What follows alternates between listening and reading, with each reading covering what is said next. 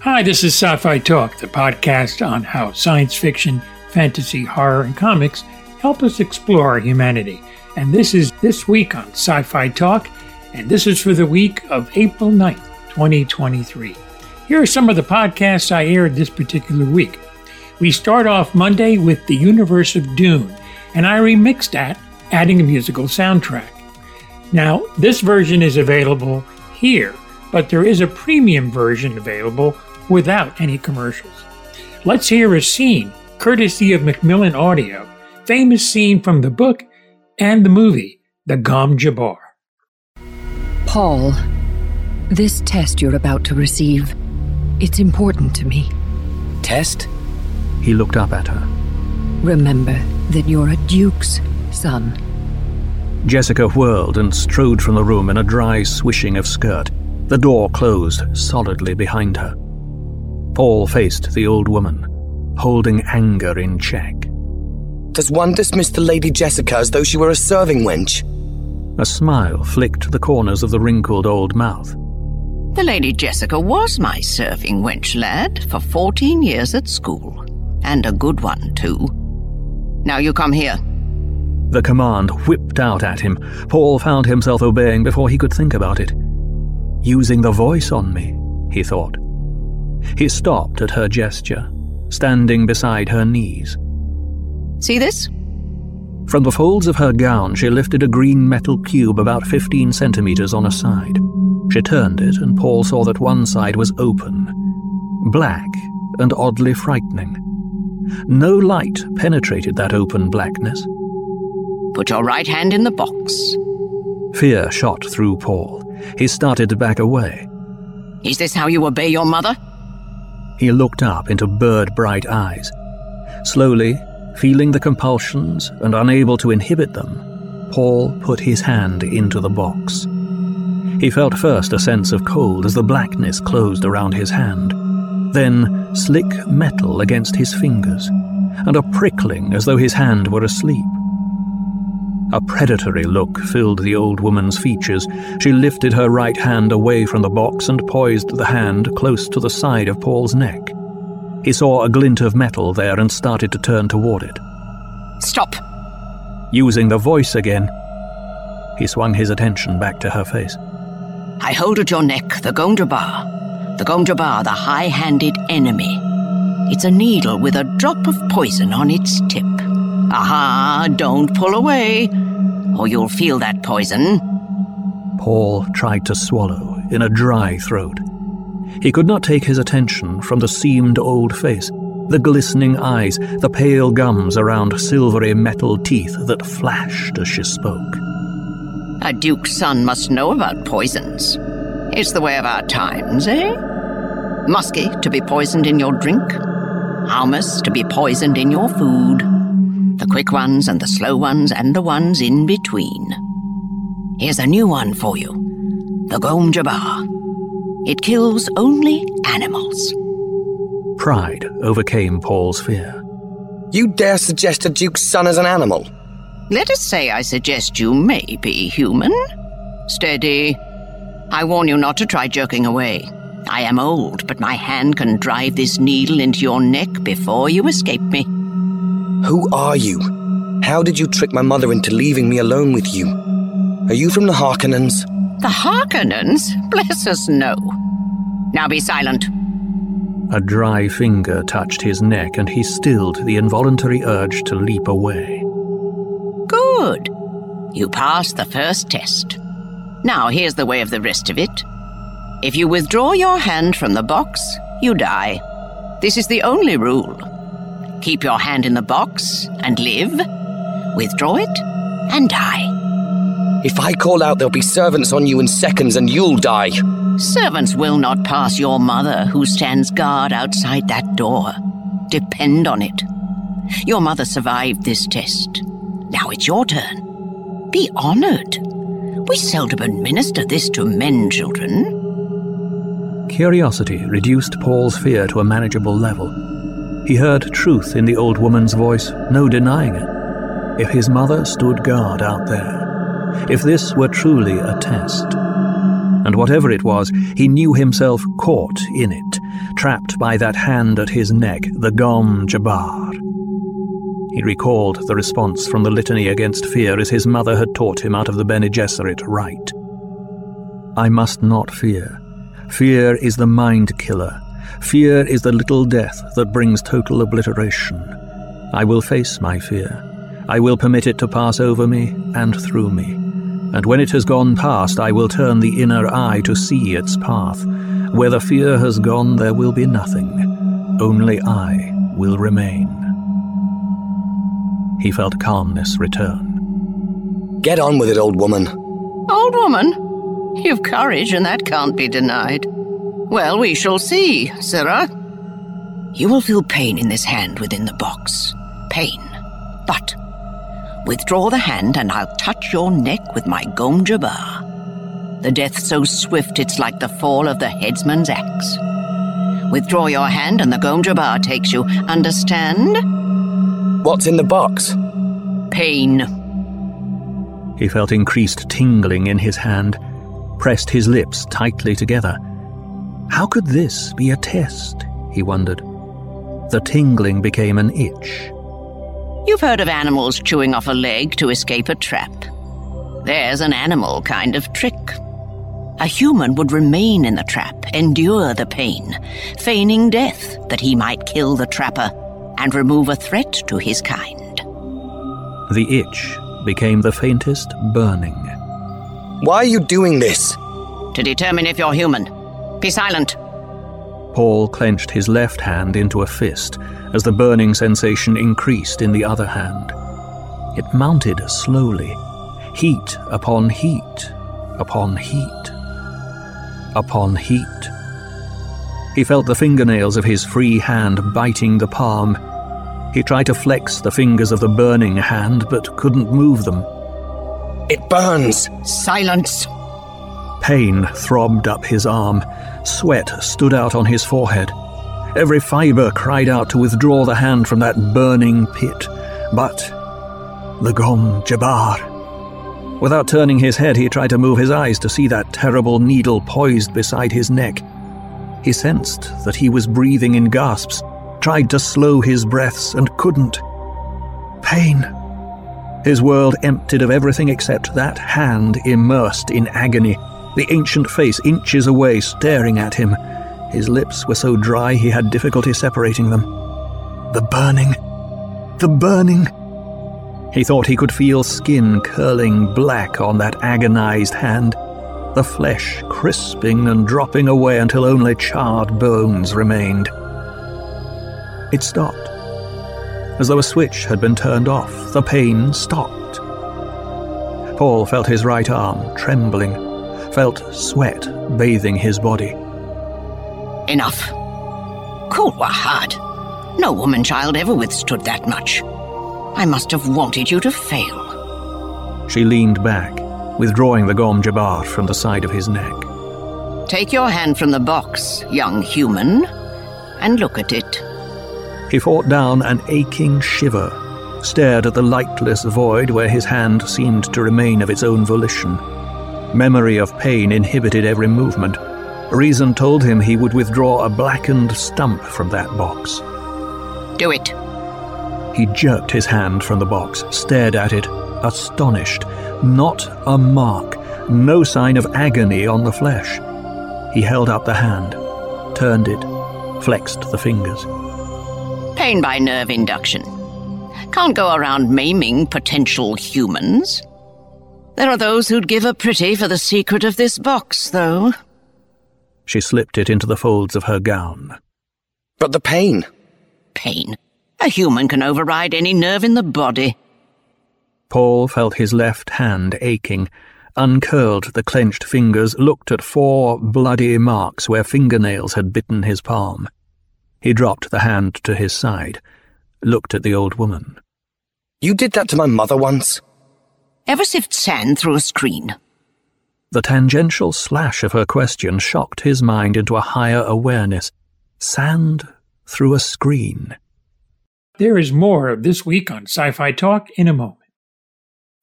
Wednesday's podcast was with Peter Mattei, who wrote an interesting new audio series on Audible, scenarios, the mysteries of M. Map out everything ahead of time so you kind of knew where you were going, or did it kind of come to you in waves? Once it sort of came to mind, I just decided to.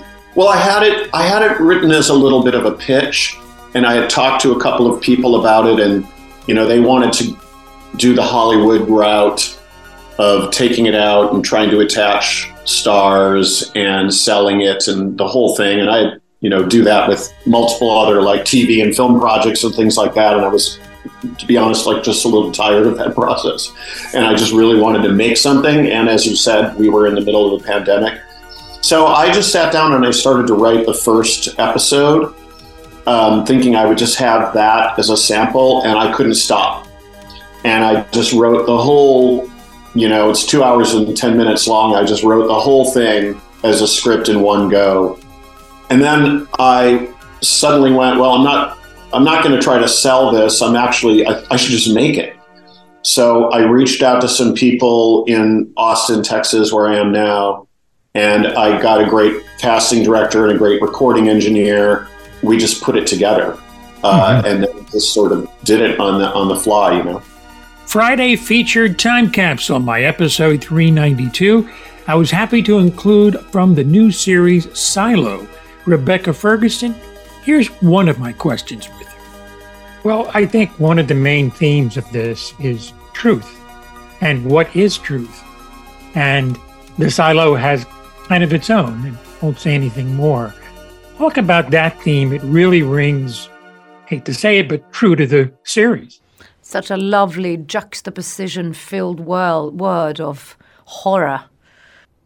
It's funny, isn't it? Because the word is what ejects Juliet into moving forward and into a new position and idealism. So interesting to speak about these, so generally and broad. But it's also a word that is so misused, and a word that a lot of people don't question. And it's interesting in this environment that is so compact. I remember Hugh Howey once said, he talks about the philosophy of the two minds, Rousseau versus Hopper. Rousseau says that society is we're born good and society destroys us. And Hopper said we're born evil and society tames us. So he said he liked the idea in the books anyway to have those different idealisms, and IT basically being the idea that society tames you, control, truth, the pact. And then you have something like the mechanical, who is all about tactile, moving forward, fighting, having feelings and emotions. But one can't really work without the other. What is the truth?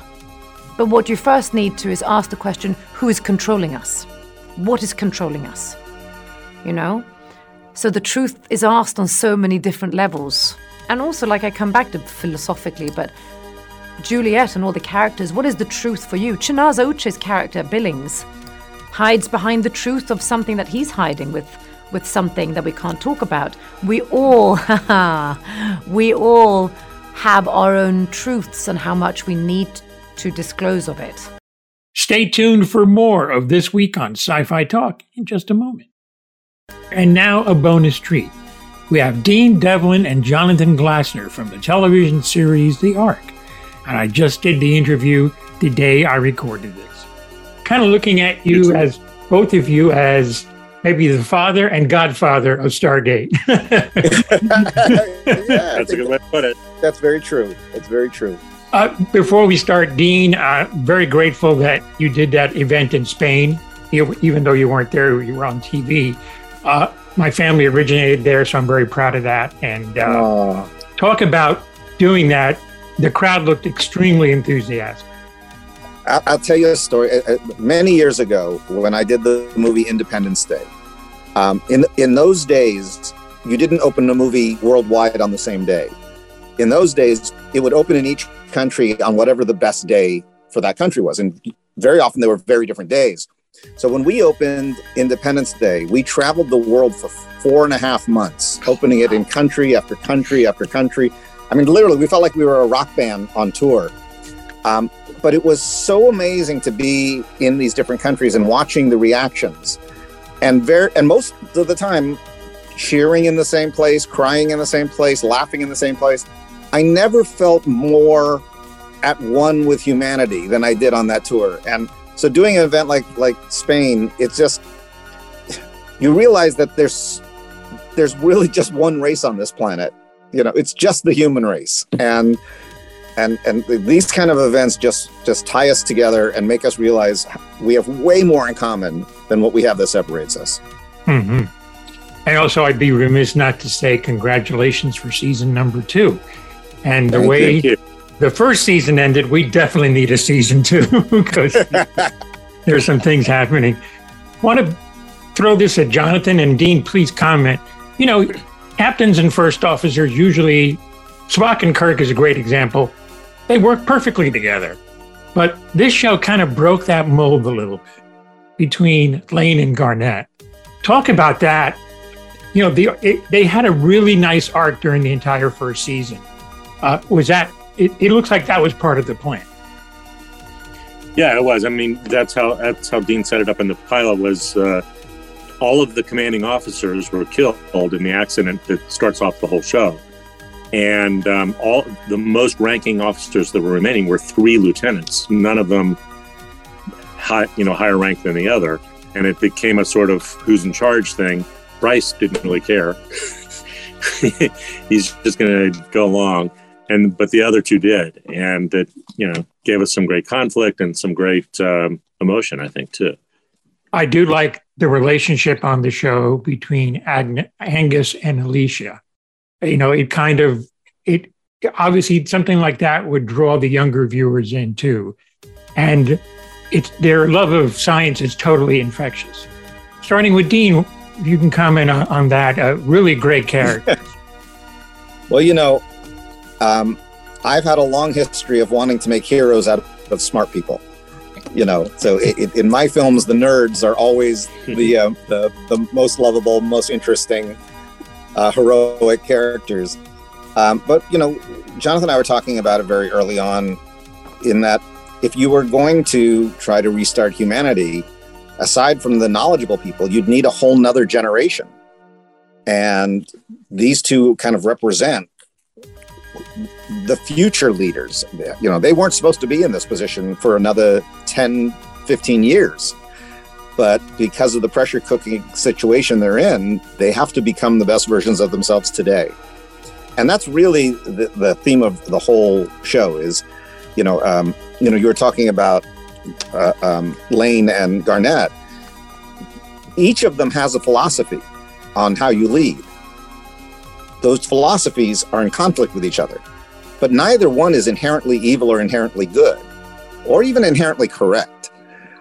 But they don't agree, and so watching that is where a lot of the drama comes from. It's this quest to do the best that doesn't necessarily get along. I mean, I think we just watched this in our whole planet when we were faced with COVID. Yeah. We didn't all join hands and sing Kumbaya. It became, real differences arose. When the stakes are high and opinions are strong, we have a lot of conflict. But the question is, at the end of the day, do we ultimately come together? And that's what our show's about. Jonathan, I love the diversity and the casting and everything. Was there anybody that just jumped out during the casting process at all? A lot of them did.